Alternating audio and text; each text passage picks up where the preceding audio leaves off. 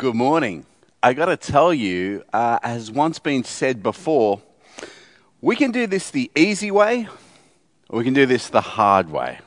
Now, the easy way to approach James chapter 4, verses 11 in, would be for me to say, hey, did you hear the bit about you don't even know what's going to happen tomorrow? Welcome to 2020. Thank you. Amen. We sit down, we move on. That would be the easy way. I've chosen a more challenging way for us this morning. I want to follow in the wisdom of some of the wise men who have come before me, because James has some stuff that we really need to hear. One of the wise men before me is Langdon Stewart, who preached to us last week from the earlier part of James 4. And he challenged us to think about where our desires come from. When we make decisions, when we desire different things, what's driving that? Is it me or is it God?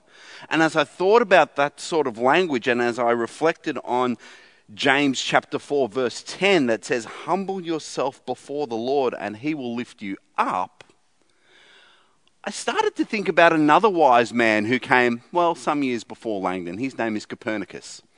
Copernicus, of course, was the mathematician who brought about the Copernican revolution. He proposed heliocentrism. That is, that the world where we live is not at the center of our galaxy. Instead, he said, no, you're not at the center, planet Earth. You actually go around and around a sun, a helios, that is in the middle. Why Copernicus? Well, because this kind of language causes me to think, who's at the center of our world? Before Copernicus came the brother of the Lord Jesus, a guy called James, who writes to us today, inspired by the Holy Spirit. And I believe that he encourages us, particularly in this chapter, to think about what's at the center of your world. What's at the center of your desires, as Langdon caused us to look at? What's at the center of what you do? Now, I've got to tell you, the challenging way is probably a more appropriate way for me to lead us through this passage than the easy way, because there is some language that should cause us to realize we're in for a bit of a workout in God's word today. James uses phrases like, now listen. I know, I hear the song in my head too. Move on. It's now listen. He says this a few times. A few times he says, look. He challenges with phrases like, who are you? What is your life? When someone writes you a letter like that, you know they've got some stuff that they want you to comprehend, understand, and respond to.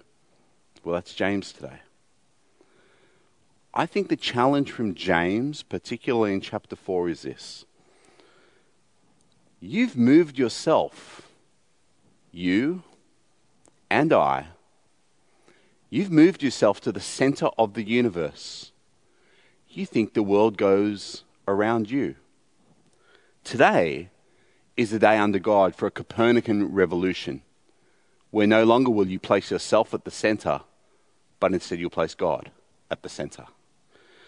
James challenges his first hearers and his hearers today to understand you've moved yourself to the center, and he's going to illustrate how we try and how we act like we are at the center in three ways in our reading today. The first way James shows us that we try to move ourselves to the center is he says this, you guys use pushy language.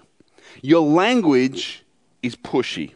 What do I mean by that? Well, have a look at verses 11 to 12 with me, and they'll be on the screen for you to help out. It says, brothers and sisters, do not slander one another. Anyone who speaks against a brother or a sister or judges them speaks against the law and judges it. When you judge the law, you are not keeping it, but sitting in judgment on it. There is only one lawgiver and judge, the one who is able to save and destroy. But you, who are you to judge your neighbor? A couple of things that James does. He uses this language of slander and this language of judgment. In the original language here, he uses two words that sound like this, katalaleo and katakrino. Now, it's clever. Just like today, we write in certain ways to be persuasive, so too in the ancient world. Do you hear that these words, even though you might not speak ancient Greek, you hear they sound similar? Katalaleo and katakrino. There's a bit of an alliteration going on. It's meant to prick up our ears to hear what he has to say. Most importantly, these words, katalaleo, translated slander, and katakrino, translated judgments, begin with the preposition kata. And this word in these two compound words means against. You have a way of speaking about one another that is against language. It applies force and seeks to shift people and move them. It's pushy. Now, I raise this because sometimes when we hear the word slander, you might just think, well, it's not a big deal for me. I don't go around saying, oh, such and such, you should see the dress they wore the other day, looked terrible. Or such and such, they wouldn't know a good football game. It's more than just that kind of language. It's pushy language. It's a language that pushes against and seeks to move others. Katakrino is more than just judgment, more than just making decisions. It's judgment that condemns. What would he know? He's an idiot, you might say. It's a kind of language that pushes someone, their agenda, you might say dehumanizes, and pushes them out of the way. James brings this to our attention right at the beginning here because he wants us to understand that often as we try to put ourselves at the center of the universe, what gets in the way of being at the center? All these pesky other people around us with their own views, their own opinions, their own agendas. So what do? We use pushy language. Get out of my way. The center is mine. Hey, you, move. You don't matter. The center is mine. Hey, are all of you confused? The world's about me, not about you. So get out of the way. We speak in a way to advance our cause. James says, you move your brothers and sisters out of the way with your language. And guess what? As you move them out of the way, you forget that they belong to God.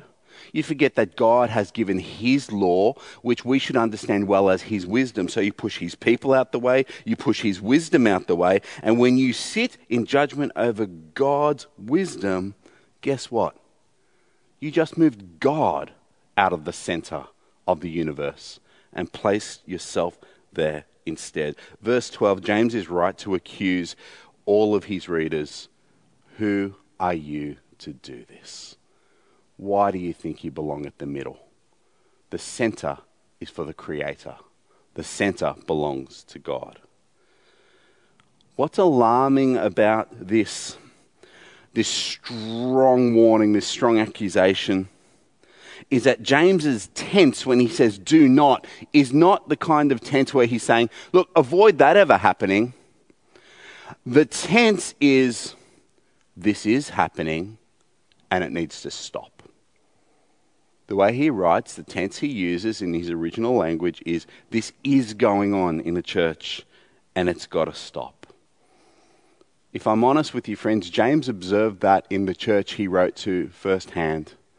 And whilst I've been privileged to be a part of some magnificent, godly, fantastic churches, I've never been a part of a church where this was not an issue in the community, where I and others haven't used pushy language to advance our cause, to move ourselves to the center. Let me give you some examples of how this kind of manifests in our world today. Have you ever sort of been wanting to advance your cause a little bit? Oh, everyone's been saying this. You know, that happens in churches as well. The phrase is, people are saying. I've heard that phrase in every church I've ever been a part of. When we use phrases like, people are saying, we're using pushy language. Although sometimes we're using it in a pulley kind of way. Let me explain. As I move myself to the center of the universe and desire that everyone come with me, well, as someone at the center of the universe, I look to, will extend my gravitational pull to make myself bigger. And so I start to project my opinions onto others. Oh, people are saying, you should heed me because I represent the people. Perhaps it's projection. Perhaps it's promotion of myself to a self-appointed leader of the people. And I say, people are saying. And I look for the person I'm speaking to cower in my presence. I'll certainly go along with me because feel my enormous gravity. It's not just me. People are saying, they're all drawn to my view. And friends, might I say to you, carefully but importantly, as a pastor and a leader in a church, I've never been a part of a church where that phrase wasn't used to influence leadership. And I want to say to you carefully but importantly, no godly, mature leader of a Christian church sets their course by what people are saying or the report people are saying. A mature leader, in fact any mature disciple, operates for an audience of one, the one who is at the center, and that is God. They are not politicians, they are disciples. And at the center of the universe for the disciple of Jesus is God. And so often when people say to me, and I just use the phrase, people are saying, I say, look, don't feel the burden to speak for everyone. That's a whole lot of load on you. You just tell me what you're saying. You know, there are other places where we use kind of pushy language to try and advance our cause or stop another person's cause. One of the popular ones is to use the phrase, I'm offended.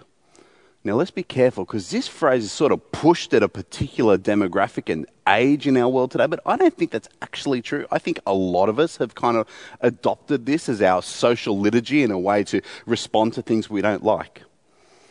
And it reveals when you say things like, I'm offended, or what I will say is even less brave, that's offensive, as a response to something you don't like. It reveals what's at the center. Let me try and illustrate it this way. Over generations, I mean hundreds of generations in different worldviews and things like that, people have tried to respond to things they didn't like. You know, think of, I don't know, maybe like the ancient pagans. Someone behaves in a certain way, has a practice or asserts something and they don't like it. What might they say? The gods are offended by this. Because at the center of the universe for the ancient pagan is a pantheon of gods, and they decide what is right. They decide what is good. They decide where we should go. They become the compass of the world. And so they say, the gods are offended, for they are at the center. Maybe if you want a more monotheistic view, that is believing in one God, you could consider in the Bible, in Jude, it's actually said that the archangel Michael, who believes in one God, the God of heaven, was contending with the devil over the body of Moses. I know it's weird, but here's what he says. The Lord rebuke you. Michael, talking to the devil, didn't want to fall into slander or put himself at the center. He said, the Lord rebuke you. For the archangel Michael, the Lord is at the center, and he will judge you, Satan. Perhaps someone with a modernist mindset might say something like, when receiving information they don't agree with, that's not true. Because for them, certain truth claims are at the center. Maybe in the schoolyard or in other places, if someone says something you don't agree with, you might say, prove it. That's kind of a scientific mindset, isn't it? You've asserted something, now show the evidence that confirms it. Let's see your theory work out. Prove it. Not a bad thing to have toward the center, but not at the center. The postmodern mindset adopted the liturgy of, well, that might be true for you, suggesting that there was no central truth and that you can have your own universe there and I'll have my own universe here and we'll all be at the center of our own little universes. And within that vacuum, I'm going to suggest this morning that we thought, what could we put at the center of the universe? We adopted the phrase, I'm offended. Me and my emotional response to what you have said will be the guiding and governing principle over what is true and what's acceptable. Such is my enormous gravity. Now I'm being a little bit cheeky. Let me say that our feelings matter. And our feelings are very much a part of our conversations with one another, and they should not be neglected or overlooked. I want to say that hurts are real, and hurts should not be ignored. I want to say that as we share an opinion, when you're a jerk about it, you're a jerk about it. And there's no excusing that. And let me say that our feelings and the times where we take offense are powerful emotions. When we make them the central and governing factor of our world and how we receive behaviors and truths, we've used pushy language. And we've promoted our feelings and our response, for which only we can be responsible, to the very center of the universe. Offended is an invalid response to an argument. If you're offended, acknowledge it. Indeed, ask for help. Decide what you plan to do about your offended feelings. But do not commit the idolatrous sin of moving your offense to being the moral compass of the world. This is unloving. This is selfish. This causes humans to miss out on wisdom. And the churches that follow suit, the churches that avoid offense, to become liberal interpreters of Scripture and blind guides to the world. James has a stern warning for us. You don't belong at the center. God does. His second example is, think about the way you live your lives. Have a look at verses 13 to 17. He says, now listen, you who say today or tomorrow, we'll go to this city, spend a year there, carry on business and make money. Why, you do not even know what will happen tomorrow. What is your life? You're a mist that appears for a while and then vanishes. Instead, you ought to say, if it is the Lord's will, we will live and do this or that. As it is, you boast in your arrogant schemes. All such boasting is evil. If anyone then knows the good they ought to do and doesn't do it, it is sin for them. You live like you're in charge. Now let me say, for everyone there who's like, oh, but my plans. I love plans too. Once upon a time, my wife, who's watching right now, mocked me. She mocked me on social media by posting a picture of me with a carefully articulated spreadsheet that would explain just how our fun on our holiday was going to be ordered and how I planned the next year of engaging in my hobby, because I like plans. Rules help control the fun. It's great. But look, the trouble is how we approach our plans. The oldest sin that humanity knows is the quest for autonomy. That is, to do it all by myself. From the very beginning, God made humans, and he blessed them. He asked one thing of them. He said, look, there's a tree. It's the tree of the knowledge of good and evil. Stay away from that tree. On the day you eat of it, you'll surely die. And they ate of it. Why would they eat of it, and why is it a problem? For a long time, I couldn't understand why was it a problem. Why is God so upset that people would want to get smarter? That people would eat from the knowledge of the tree of good, and then they could stop pestering him. They could eat, they could make their own decisions, decide what is good, act well, and move on. God can take the day off. Well, that's exactly the problem. It's about wanting God to take the day off so that we can move forward by ourselves. A very important verse that we will visit in a few weeks' time when we go through Habakkuk is this: the righteous will live by faith. God says the right way for a human to live is in dependence upon him. Faith isn't just about an insurance policy for the day you die. Faith can well be understood through the journey of the people of Israel who moved from slavery in Egypt to the promised land. God didn't start by saying, look, I'm going to rescue you. Here's the map and I'll meet you there. No, instead, each day you're going to follow me. I'll appear as a pillar of cloud or a pillar of fire. You follow me. Just trust. Where I go, you go. I go left, you go left. I go right, you go right. I dodge a snake, you dodge a snake. You just follow me. Trust me to lead you in the right way and have faith that I'll provide for your needs along the way.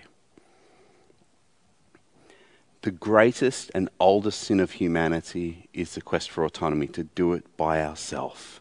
And James points this out here. He says, look, you live like you're in charge. You live like you're at the center of the universe. You live like you created the universe, like you control the universe and you'll outlive the universe. But that's not you. He says you live like this because you confuse what order of creation you are and what order of creator that God is. You're massively confused about how the two of you fit together. He says, see, you're like a mist. You know, at best, you're like what comes out of a squirt bottle. Gone. Yeah, at best, you're maybe like the morning mist, which might hang around for a little while until the sun rises and whoosh, it's gone.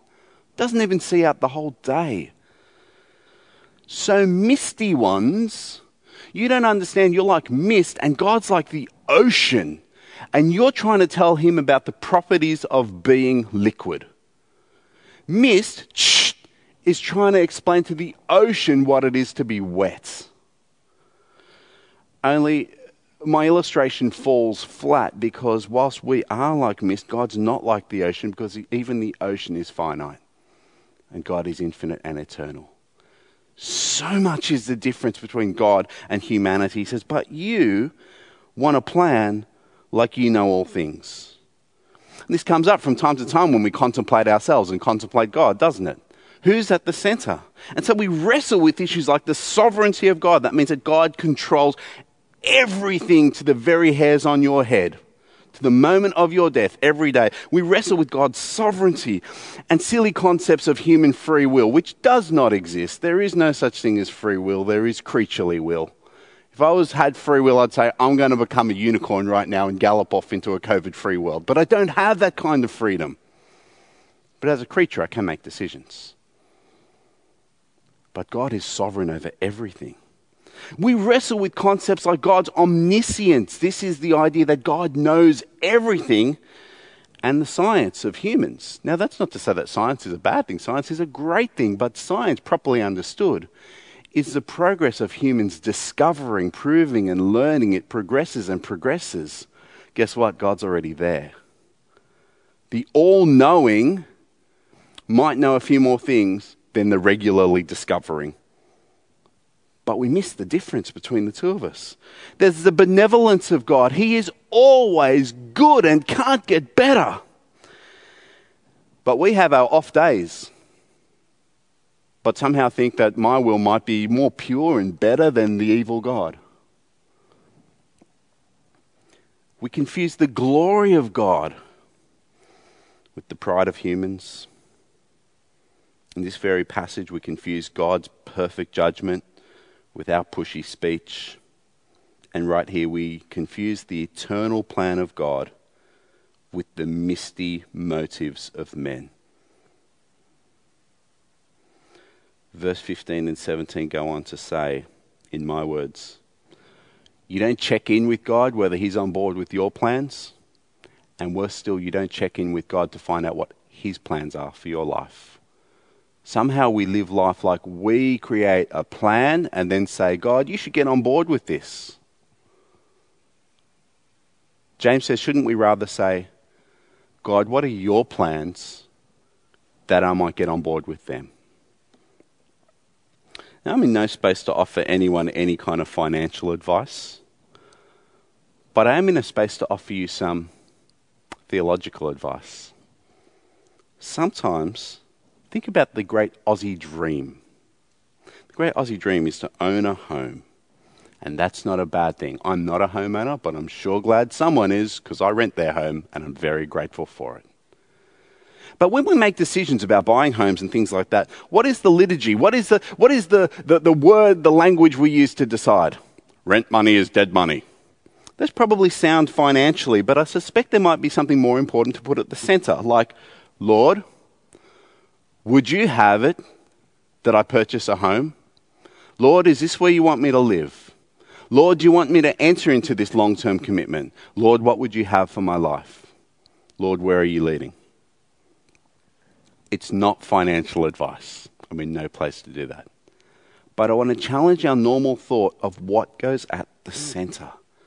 Do we ask God, what would you have for me? And if we engage with God in this way, if we place God at the center, not only do we avoid the sin that we commit, that is the things that we shouldn't do, we start to learn what God would have us do, and we avoid the sin of omission, that is leaving out the things that we should do under God. James challenges us in all our planning. Don't live like you're in charge. Don't live like you're at the center. Put God at the center and find out what he wants to do. Here's my third thing that I see in James. James explains to us in my words, fear has become your gravity. Let me explain. Gravity shapes movement. When I jump, I come back down because of gravity. The earth moves around the sun the way it does because of gravity. James is going to explain to us here that, you know what, when you place your judgment and your desire at the center of your universe rather than God, you get pulled around by fear. It becomes your gravity. When you take God's knowledge and God's plan out of the center of your universe and put your plans and your knowledge at the center, you're going to get pulled around by fear. And when you're at the center of your entire universe, I don't know if you know this, I suspect we all do, it creates a lot of pressure. Life gets hard.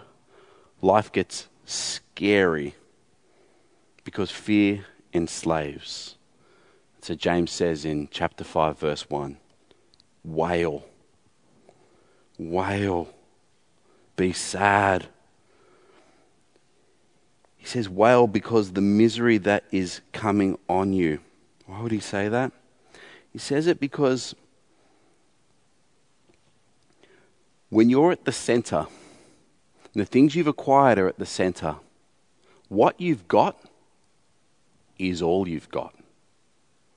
And when what you've got is all you've got, you work ridiculously hard to acquire it. And as he goes on in verse 3, you work ridiculously hard to keep it. You begin to hoard it.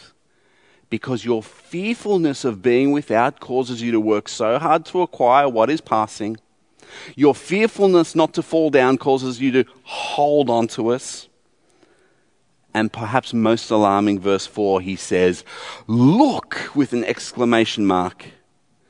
Your fear that everything you've got is all you've got has not only caused you to acquire what doesn't last, to hoard it because you're so scared of losing it, it's caused you to become unjust and to steal from those you owe. You haven't paid their wages. He describes it as you've murdered the innocent one. Why would anyone do this? Because they're so fearful.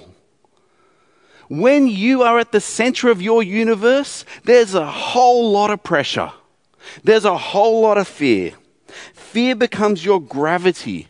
It pulls you where you may not want to have gone. It pulls you in a direction that is not the same direction that God would have you go. When you are at the center, all you've got is all you've got. And I find that scary. And I think you do too. There's been some heavy challenge, you might call accusation, from what I've spoken from James today. And at this point, there's two voices, two spiritual voices that may engage with you. One is the voice of the devil, the Satan. Now, he loves what I've preached. He loves me showing us from James where things are wrong. You know why? Because he wants you to hear it and feel condemned and to run from God. That's the voice of the devil. I want you to hear a different spiritual voice. This is the voice of the Holy Spirit. The Holy Spirit also delights in what we've said. He wrote it. The Holy Spirit wants us to hear that things aren't quite right and that we've pushed ourselves to the center. But he doesn't want us to be condemned. He wants us to be convicted. He wants us to see that this is an error, and now not to run from God, but to run toward God who is merciful. And so let's retrack. Let's ask ourselves, who should be at the center? Who do I want at the center? If I was to move out from the center, and God was at the center of my world, then I delight in his judgment at the center, because it is right. He gets it right all the time. And I know that even under his judgment, I would be found wanting. His judgment comes with mercy. How do I know? Because the Bible tells me that he sent his son, Jesus Christ, to die the death that I deserve. So that though I'm found guilty under his judgment, Jesus pays my debts, my penalty is gone, and I am considered not guilty. What do I want at the center? My misty plan for a temporary life? Working things the best they can be to live my best life now? Or the eternal plan of God that will exceed my earthly days and gives me certainty for eternity? What do I want to be my gravity, the thing that pulls me around? Do I want the gravity of fear